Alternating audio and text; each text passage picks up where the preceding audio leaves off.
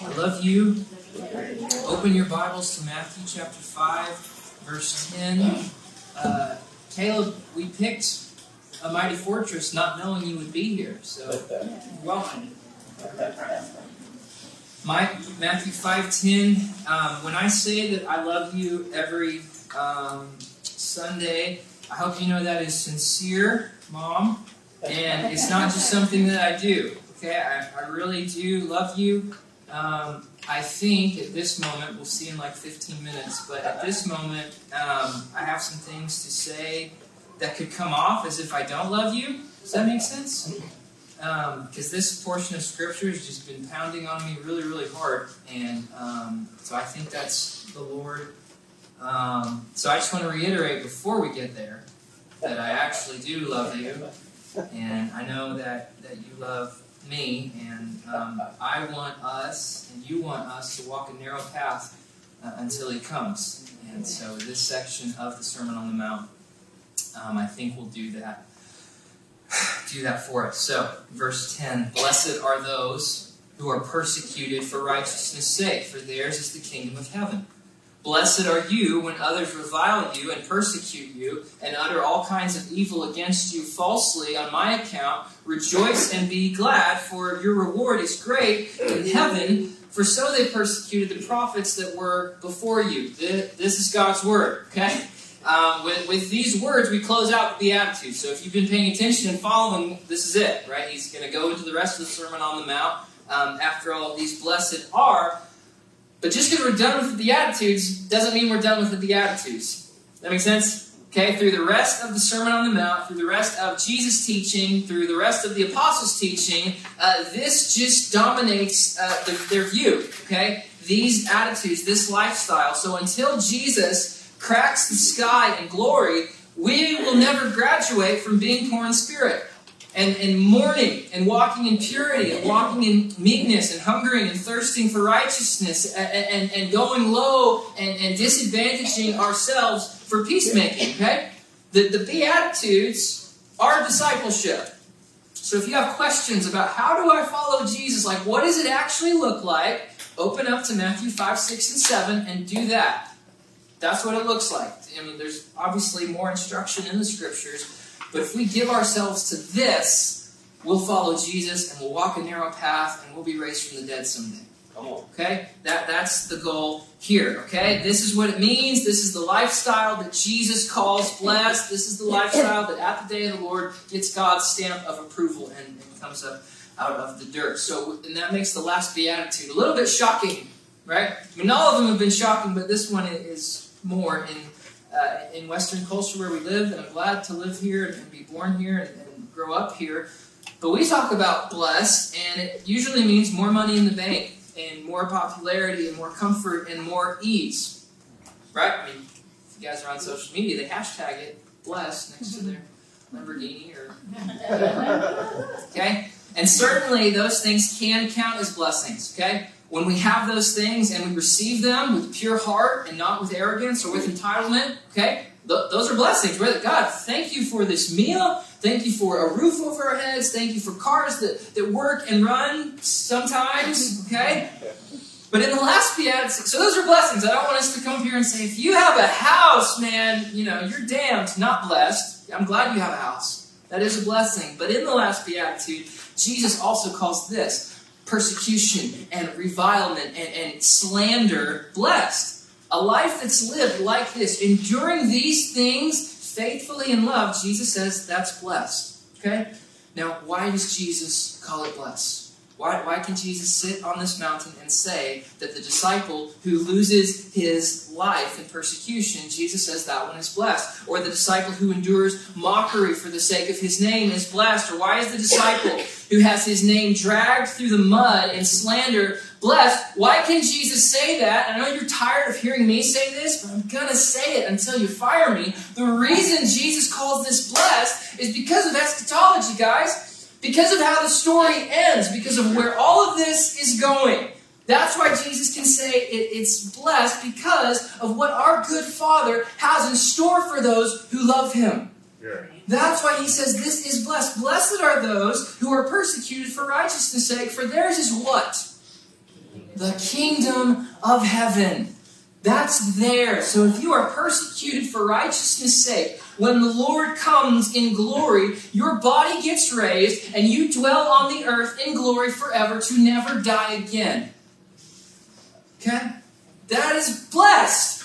That's what he says. Blessed are you when others revile you and persecute you and utter all kinds of evil falsely against you on my account. Rejoice and be glad, for great is your reward in heaven, for so they persecuted the prophets that were before you. Okay? So notice that Jesus says here, he doesn't say the reward is heaven. He says the reward is in heaven. That means that's where your reward is at the present. Okay? So if your reward is glorious salsa, which is a great reward, and Gloria says your reward is in the fridge, that doesn't mean you hop inside the fridge to get the reward. Okay? That just means that's where the salsa is. That's where it's held and kept and preserved for the moment. And so when you've completed the task and it's time for that reward to be doled out and handed out at the judgment from where it's kept, what's stored in the fridge, does that make sense? Great is your reward in heaven. Great is glorious salsa in the fridge. Peter fleshes this out. 1 Peter 3:1-3-5. Blessed be the God and Father of our Lord Jesus Christ. According to his great mercy, he's caused us to be born again to a living hope through the resurrection of Jesus Christ from the dead. So the hope of the resurrection of the body. Okay, so if you start in Genesis and read all the way to Malachi, you've got it. The prophets and the law, the Torah, they all speak of and point to a resurrection of the body to live forever. That's what the prophets hope in. So we taught our little kids today. And they thought that was so cool. You're never going to die? Yeah. You're never going to die. Okay? The hope of the resurrection of the body, the hope of the restoration of the earth is throughout the entire Old Testament. But before Jesus was raised from the dead, that hope of the prophets, that hope of Eve, that hope of Enoch, that hope of Noah, was kind of a dead hope. Right? Like he's saying, this is going to happen, this is going to happen, this is going to happen. But up to the point of Jesus, no one had actually ever been raised from the dead. So it's a hope, but it's not living. Now that Jesus has been risen from the dead, that hope of the prophets, the hope of Noah, and all the prophets after him, the hope of the apostles, is a living hope. It's alive. It's sure. It's certain. I know that I'm going to be raised from the dead because Jesus was raised from the dead. It's not an ethereal whatever hope. It's real. 2,000 years ago, a real man in a real tomb walked out of it with a real body and ascended into a real heaven and is coming back to a real, it's a living hope. It's real. And because Peter was a witness to this resurrection, he can say with confidence, yeah, I'm more sure than the prophets were. I saw him. Okay? I saw him up on the Mount of Transfiguration when he glorified himself and showed us. I saw him after the resurrection when he walked and ate fish with us and did all the other weird stuff. We sang it this morning. The dead walked out of their tombs after that. And it's like, hey, Uncle Lenny, weird stuff going on. All right, so that's the hope. It's living. And what is the hope? A living hope through the resurrection of Jesus Christ from the dead to what? To an inheritance. Okay? Now, either way, you live again. You're going to live again. So I haven't seen my parents' will. They keep me out of anything math-related. But I'm assuming when they die, I'll get something. I don't know. But it's an inheritance. I don't get it yet. All right? It's an inheritance that's imperishable. It's undefiled. It's unfading. And where is it kept presently? Where is this inheritance? It's kept, Peter says, in heaven. It's kept there for you. So the salsa, the inheritance that's imperishable, undefiled, actually, glorious salsa will perish if you leave it in your truck. Okay, I'll tell you that. That reward for the persecuted and the slandered and the reviled is in the fridge. It's kept in heaven, and it's not the fridge. It's just where it's kept. So when do I get the salsa? When do I get to open it and get it handed to me? 1 Peter 5, it's kept in heaven for you, who by God's power are being guarded through faith for salvation, for salsa, for a reward, for an inheritance, for a blessing, ready to be revealed. Ready to be taken out of the fridge. When? In the last time. Right? It's kept in heaven, guarded by God, for you, ready to be revealed. Right? The fridge opens up, at the last time. Like you get persecution, and we consider ourselves blessed in persecution, not because of persecution's sake, right? That's a ditch you don't want to fall into. We're just like, Lord, beat me. We don't do that. Read some church history. They do that. We don't want to do that. We rejoice not because of persecution, but because of eschatology. Because of how things play out in the end for those who endure these things for the sake of love. Eschatology drives discipleship.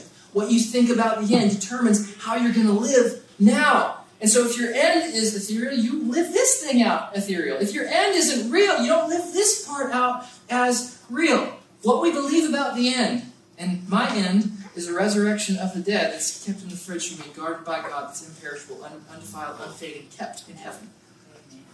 And so I walk this thing out now. So if we don't have a real, concrete end in mind, if our life is anchored solely in this age, solely in the things that are seen and we're walking in, we don't live this way. We don't live out Matthew 5, 6, and 7 unless that's real for us, okay? If our hope is this age, we don't walk in meekness to be rewarded in that age, right?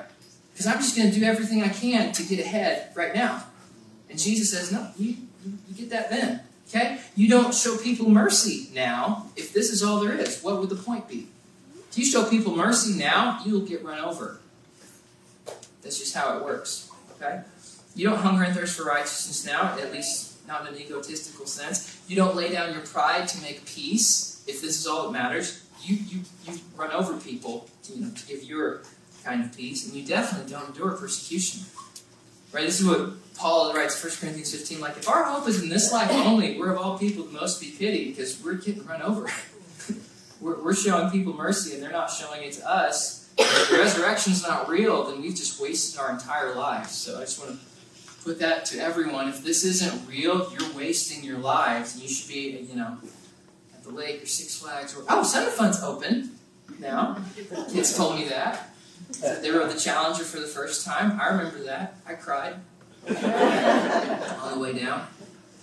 And then that was all I wanted to do. Just had to get through the first time. Okay, but if you know what's in the fridge, if you know what's kept in heaven for you, you walk according to the path that God has put out for us in this age, which is that path. It's enduring persecution for the sake of love. Okay, we are blessed when we endure because we're promised the kingdom of God. Like that day doesn't come and you're like, man, I wish I lived more for this age. You won't say that, right? David Livingstone, a pioneer, doctor, missionary in the 1800s, he went to Africa, lost his wife, was sick, was gone for like 5 years, like no one knew where he was. And that's the famous story. He comes back and he looks all like Robin Williams in Jumanji when he comes back. And Dr. Livingstone, I presume? Anyway, whatever. He says, they said, man, you made all these great sacrifices. He says, I never made a sacrifice. This is my reasonable service to my Lord. I'll do it again. I'd lose 10 lives to do this. Okay, we don't get to that day and think, man, I wish I lived more for me or more for this age. Then I think we will get there and, man, this is way better than I thought. Okay, so let's ask the question, are we persecuted for righteousness' sake? Are we being persecuted for righteousness' sake on His account? Okay, because a lot of the persecution talk that comes out of the American church is not persecution on His account, it's because you're acting like an idiot. Like, people are being mean to me because I'm a Christian. It's like, no, it's because you're a jerk. That's why they're being mean to you. Stop being a jerk. They might be nice. You know what I mean? Anyway, sorry, that's another thing.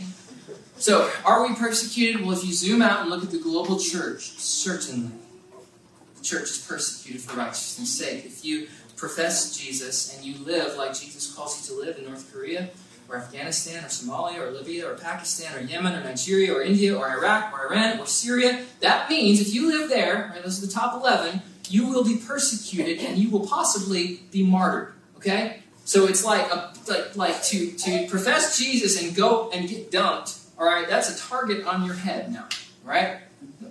Like they don't, we do baptism, it's a big, happy thing, in freezing cold water. Sorry, Megan. Okay? And it's like this big deal, and we put it online, it's like, oh, look at this, over there, like they gotta go do it at night. and be obedient, because it might mean death. In 2021, so we're 6 months, oh my gosh, it's June. According to Open Doors USA, who tracks such things, 340 million Christians are living in areas of high-level persecution. So 1 in every 8 believers is under persecution right now. Okay, and there's like, what, I don't know, 80, 70, 60 people here. Can't count. 4,761 believers have been martyred this year. 4,488 church buildings have been attacked this year. And 4,277 believers have been detained, arrested, or sentenced, or imprisoned without a trial. Okay? And just to the border north of us, I don't know if you saw the pictures of the pastor who was arrested like in the highway for holding church services. That's in Canada, which is pretty, but the global church is persecuted. Okay? That's just a fact. And the global church will be blessed. I think in the age... Oh, it's hot in here because that door's open. Sorry. Didn't want to get that. I think in the age to come that Western Christians who, again, I don't want to act like I love living here. I love that we have a building and air conditioning and no one got shot coming in today. I am so thankful for that. But I think that in the age to come, and we're around these Christians from around the world who have given their lives for this and lost their lives in persecution and martyrdom, like, we're going to be serving them whatever. Like, I'm going to follow these African believers around with a towel and say, like, what can I do for you? What can I learn? Can you teach me what you know? Because I want the love for Jesus. You know what I mean? We would do well to honor them and sit at their feet and learn from them. That's what we want to do. That's why we show these films, so we can learn from these people who love their lives unto death. Okay? My question this morning isn't, is the global church persecuted? I think we know that. My question is, are we persecuted for righteousness' sake? Okay? On account of His name, are we reviled? On account of His name, are we slandered? Does our profession and our way of living bring difficulty into our lives? Okay? Now, sometimes, yes. So if you're in junior high, high school, or college, and the extent of, like, you want to love Jesus, and you want to serve Jesus, and you want to follow Jesus, and the extent of that maybe doesn't mean you're like preaching to your classmates or whatever, but it means, you don't cuss, and you don't tell dirty jokes, and you walk out of the room when they turn on the equivalent of porn at the sleepover, right? You get made fun of. That's just whatever. Is that persecution? Kind of. You're in junior high, it feels like it. God, I'm just trying to love you, and they're making fun of me. All right? So that's real. As adults, you guys go into your jobs and careers, and it's kind of the same dynamic, right? My dad has worked at ConocoPhillips, whatever their name is this time, for 25 years, 20 years, and he wears a hard hat. He's got a big Jesus is Lord sticker on his hat for 20 years. And you think they're not snickering at him? Just a little bit. Not like malicious, but just like Max is weirdo. Max doesn't tell the dirty jokes with us. Dad, we have such creative ways to use the F word, but Max doesn't do it. Okay? Sometimes, yes, we're persecuted in small little ways on account of His name. But I would say mostly the answer to the question, are we persecuted for righteousness' sake? I think if we're honest, it's no, right? Mostly, no. And the reason that we're not, and this is the terrifying reason, like, I forgot that I was preaching this morning until Stoney said, aren't you doing persecution this Sunday? And then I remembered my sermon. I was like, oh, no, I don't want to say this part. Okay? Because it's been messing me up. The reason we're not, and if it's true, it's a terrifying reason. The reason we're not persecuted and slandered and reviled on account of His name is because it's possible that we might not really be living as disciples of Jesus. Maybe that's why we're not persecuted. Paul says in 2 Timothy, indeed, all who desire to live a godly life in Christ Jesus will be persecuted.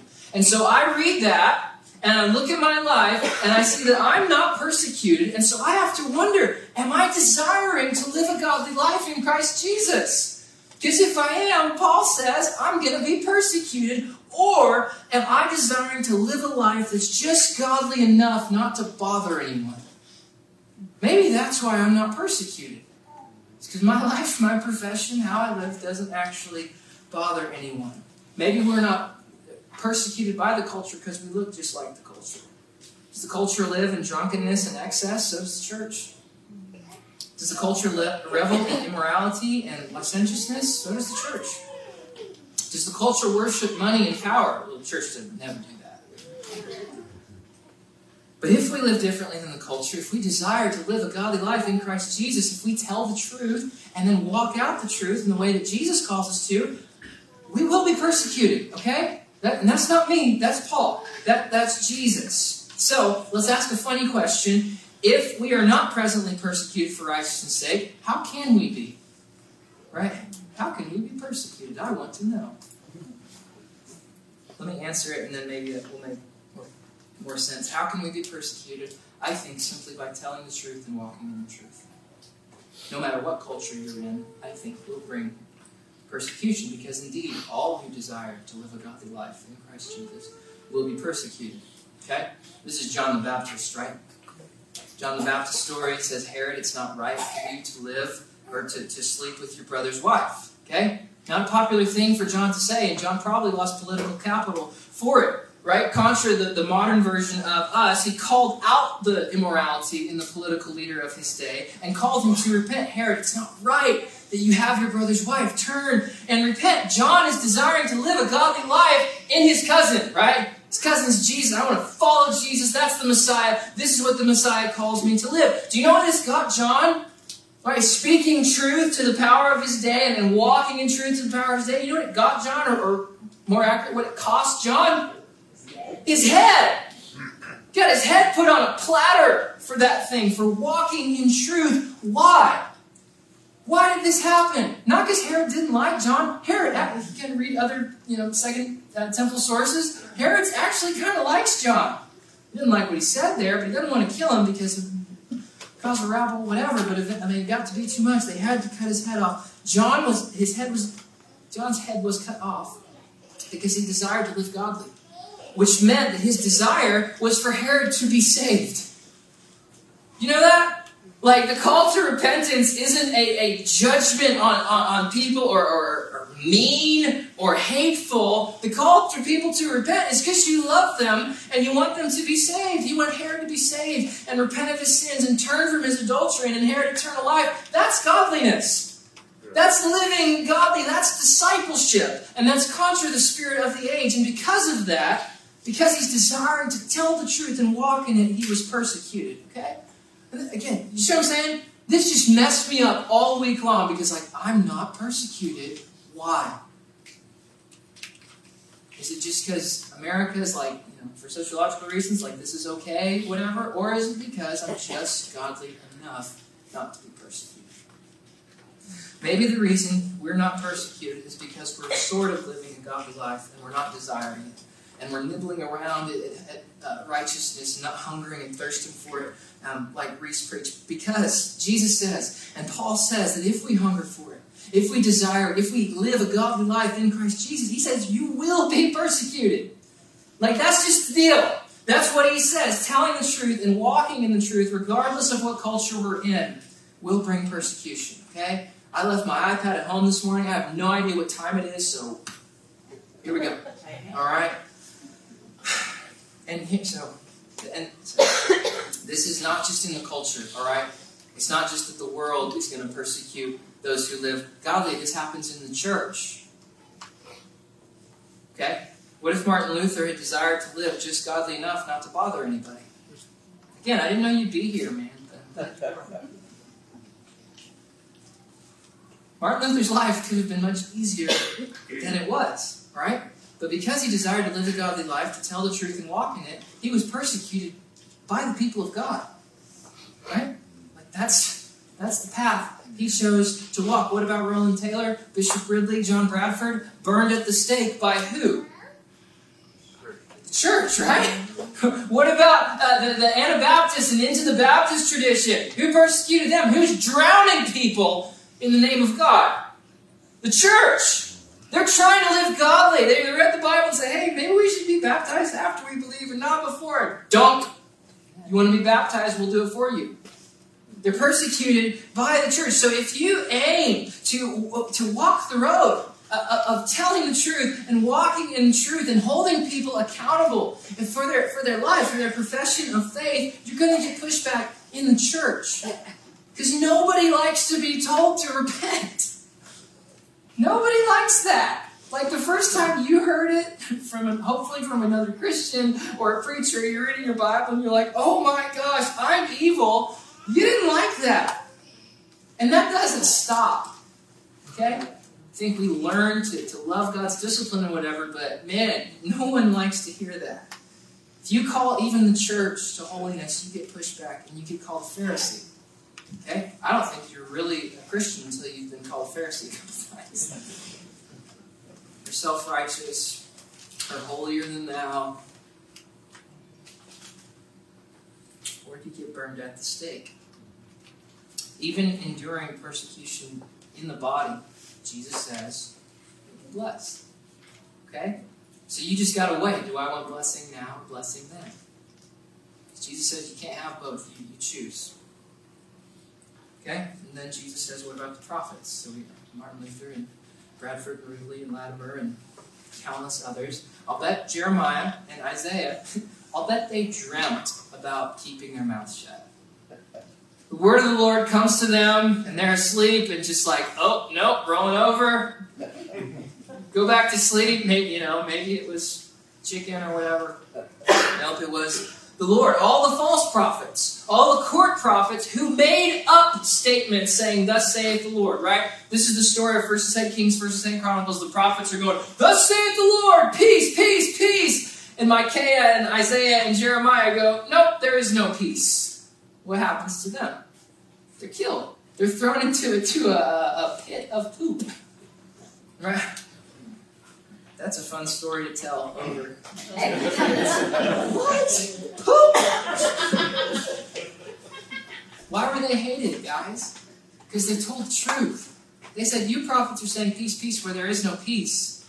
You didn't hear from God. You want popularity, and you want blessing, and you want influence. And Jeremiah, Micaiah, Isaiah, the rest of them, Amos, show up and say, no. This is what God says. This is how you need to live in light of that. And they are persecuted. What about Jesus? What if Jesus had just kept quiet about Israel's sins, right? No cross for him. No cross for him. Persecution will come from the body, and when it does, okay, so just let's bring it back into CLC, Tonkawa, in here, people who are committed to loving each other, okay? When this does come in the body, please don't receive it as persecution. Receive it as, brother, I want to honestly hear what you're having to say here, and we're going to follow Jesus together, okay? I don't have time to develop that thought, but I don't want you to think like, it's so hard to be a Christian life church. It's all persecution. No one wants to follow Jesus. I think all of us want to follow Jesus. Sorry. I don't have my timer. We're just going. All right? So the real arena of persecution, though, I think Jesus is talking about, comes from the world. Okay? We're going to deal with this. We're going to get past it. But it comes from the world. He says, remember the word that I said to you. A servant is not greater than my master. They persecuted me. Jesus says they will. They'll persecute you. So somewhat present now, but in the coming days for sure, desiring to live godly and to tell the truth and walk in it and to preach the cross and carry one will lead to persecution. Okay, I don't think we get this forever. A building to meet in and have serve coffee and did you guys bring donuts today?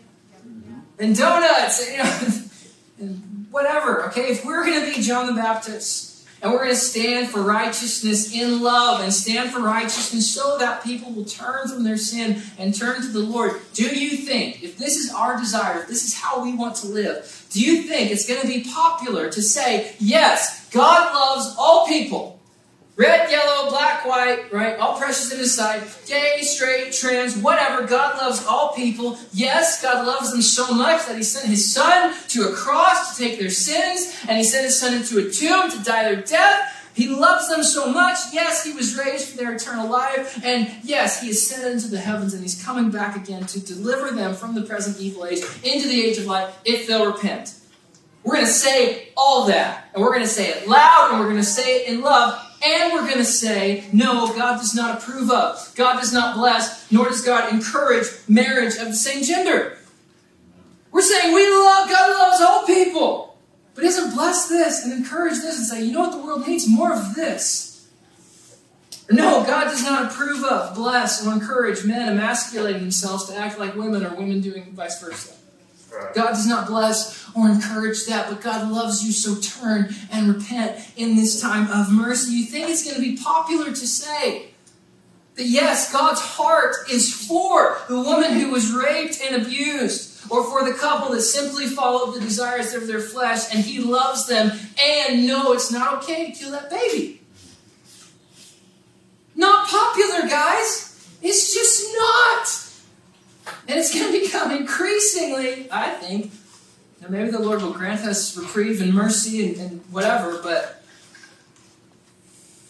I'm not a prophet. I'm trying to preach. But this is John the Baptist, guys. This is what John the Baptist did. Herod, it's not right for you to have your wife. Turn to the Lord, right? He's just a county over. We can go meet him.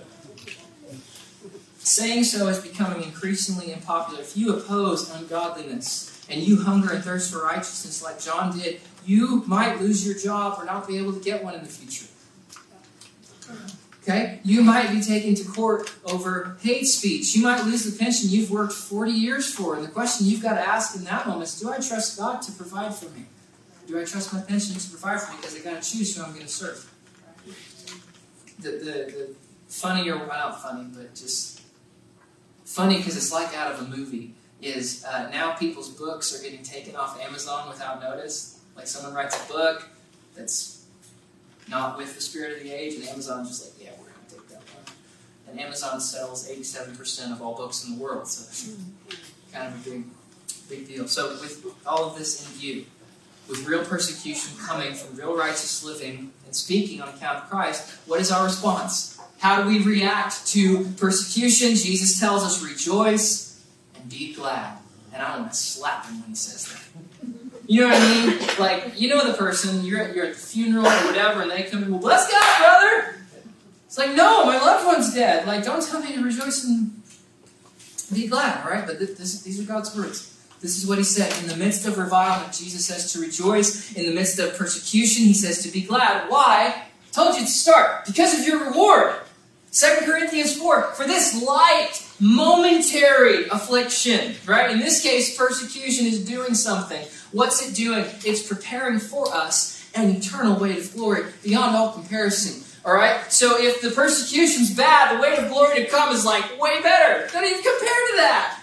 You're not like then you're not going to look and say, oh, that was so bad. And you're like, this is so good.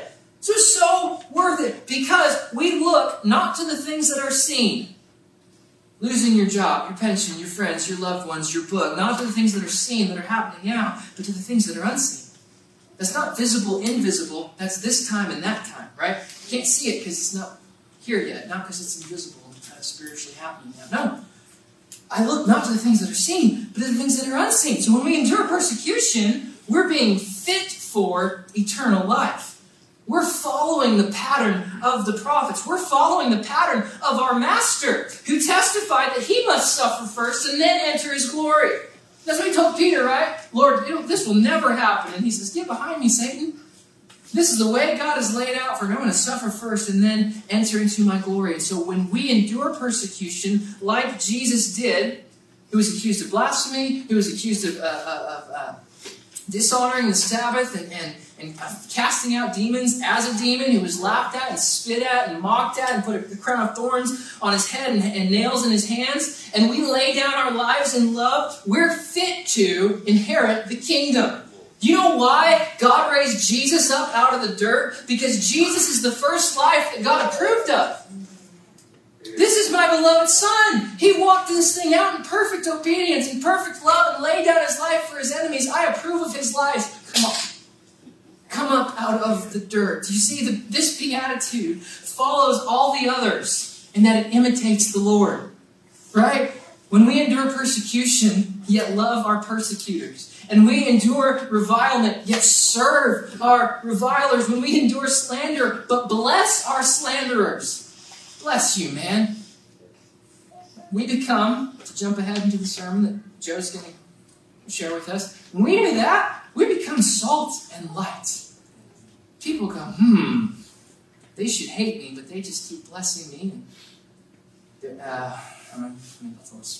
Derek, everyone here remember Derek? Right? Loud black guy. You remember him? He had horrible, evil things being said against him, like shocking stuff that you go to prison for if it's true. Just like, boom. And he was like, I really need to clear my name. I need to get out of this. I need to whatever. And the Lord said the Lord just was really clear with him, like, no, actually what you need to do is you need to go to this person's business and spend like $500 and tell them you love them and tell them you bless them. And he's like, okay. And so he went and did that. And that person never said another word. And Derek's heart was free of bitterness, which is worth $500. You know what I mean? We bless people who slander us and revile us, and we become salt and light. And I'm saying that this is God's design for the church to witness to the world. It's not how we would have designed it, but it's how God has. The persecution of the prophets included martyrdom. Right? Guys, the word witness, you will be my witnesses, right? In Judea and Samaria and the ends of the earth, that word witness in the Greek is martyr. You will be my martyrs. You will give your life, you will give your blood for the sake of my name, like the prophets did. The prophets were beaten and stoned. They were mistreated and killed. They were rejected and murdered. And all of this was on account of their witness to the God of Israel, to Yahweh. Likewise, Jesus repeatedly told his disciples they would suffer, they would be persecuted, they would be killed. Jesus himself accepted the bloody cup of baptism, and a baptism of death, which he in turn extends to his disciples. So if you're a disciple of Jesus, hear these words from Mark 10, the cup that I drink, you will drink. The baptism with which I am baptized, you will be baptized. And so he sent his disciples to preach as sheep amongst wolves, warning them. He didn't just send them out, he warned them. It's enough for the disciple to be like his teacher and the servant to be his master. If they call the master of the house Beelzebul, how much more will they malign those of his household? Don't fear those who can kill the body but cannot kill the soul. Rather, fear him who can destroy both soul and body in hell. Whoever does not take up his cross and follow me is not worthy of me. Okay? Jesus took up his cross and followed him and was counted worthy of him, and he was raised from the dead. So it will be with you. If the master, and just get the reasoning, it's not complicated, it's not complex. If the master embraces martyrdom, how much more his servants? Do you know, like, when we call people to follow Jesus, Dietrich Bonhoeffer, when Christ calls a man, he bids him come and die. Okay? Not come and have your best life now. Come and die and follow Jesus. This is the cost of being a disciple. It is persecution.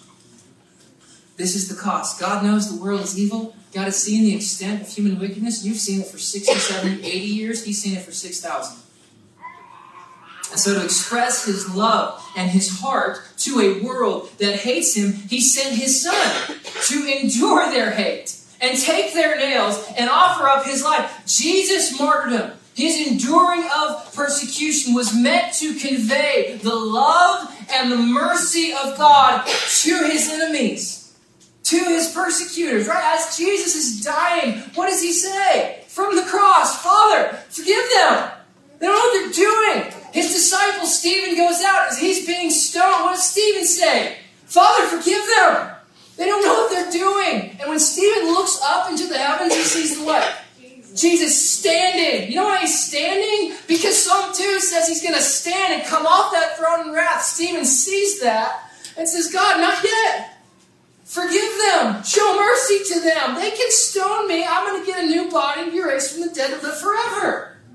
This is the call of disciples. And then he taught us to do the same. Stephen's just doing what Jesus taught him. Love your enemies. Pray for those who persecute you. Bless those who curse you. Pray for those who abuse you. In Luke, to endure persecution, you get it in your mind now that you'll pray for those who on account of righteousness, you pray for and forgive and die for those who persecute you. And guys, this is why it's important that the American church, Western church, Church in Taqwa, hears this. Okay? Even though we're not presently enduring it, if you don't decide now, you think you're going to decide then?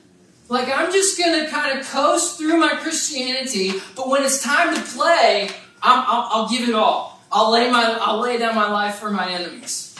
Guys, that's not how it works. You don't show up at the state tournament and make your free throws because you showed up that day. That starts in 4th grade, right? Preparing for that day. So I'm saying we get it in our minds now. God, I know my life is not being threatened now, but I want to tell you now and pray for and walk this thing out now that I will, God, no matter what it looks like. And so in little things, I'm going to bless those who revile me and pray for those who persecute me, so that if it comes to the big things and it comes to my life and I'm Stephen and I'm Jesus or I'm Paul, I've already decided, right? The game, I've already done this 1,000 times. I know what's going to happen. God has chosen martyrdom, which is the strongest form of persecution.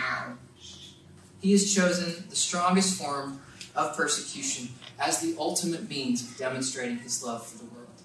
So when we endure persecution in love, we're showing the world, this is what God is like, actually. You want to know what God is like?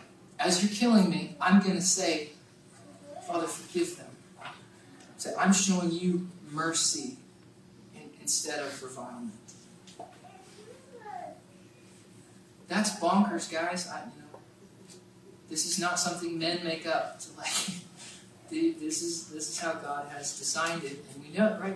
John 3:16. For God so loved the world that He gave. If you are persecuted, you are blessed, and if it costs you your life, which again, guys, we're going to talk about. If it costs you your life, in doing so, you are bearing witness.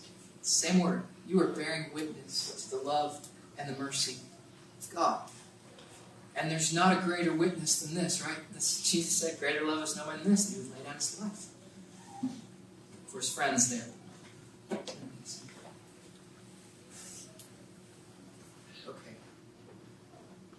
Let's pray.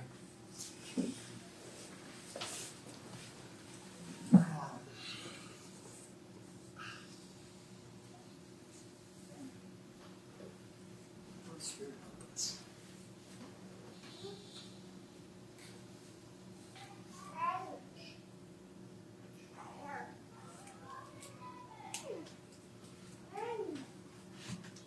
Jesus, would we, like Paul prayed, Paul told the Corinthians, God, would we always carry around in our bodies the death of Christ? God, would we asking for our church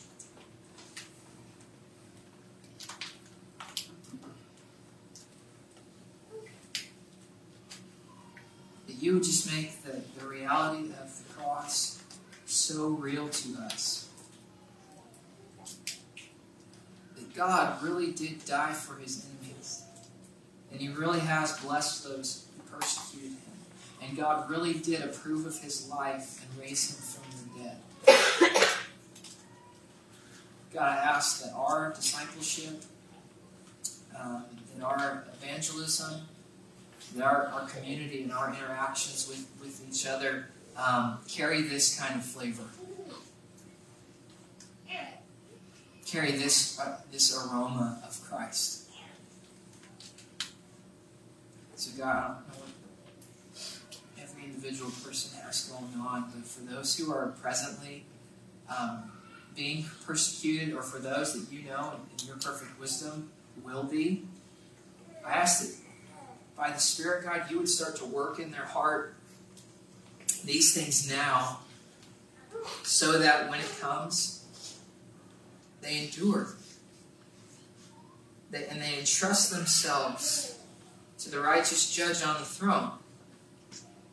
1 Peter 4, you, while being reviled, did not revile in return, but kept entrusting your soul to the righteous judge on His throne. God, help us do that in little things. Help us bless when we are cursed.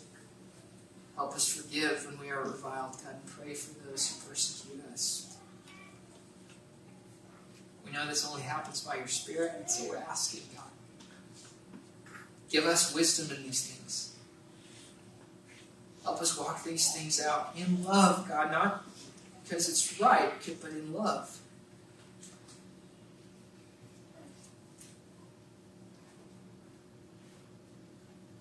Jesus. Everyone said, Amen. Amen.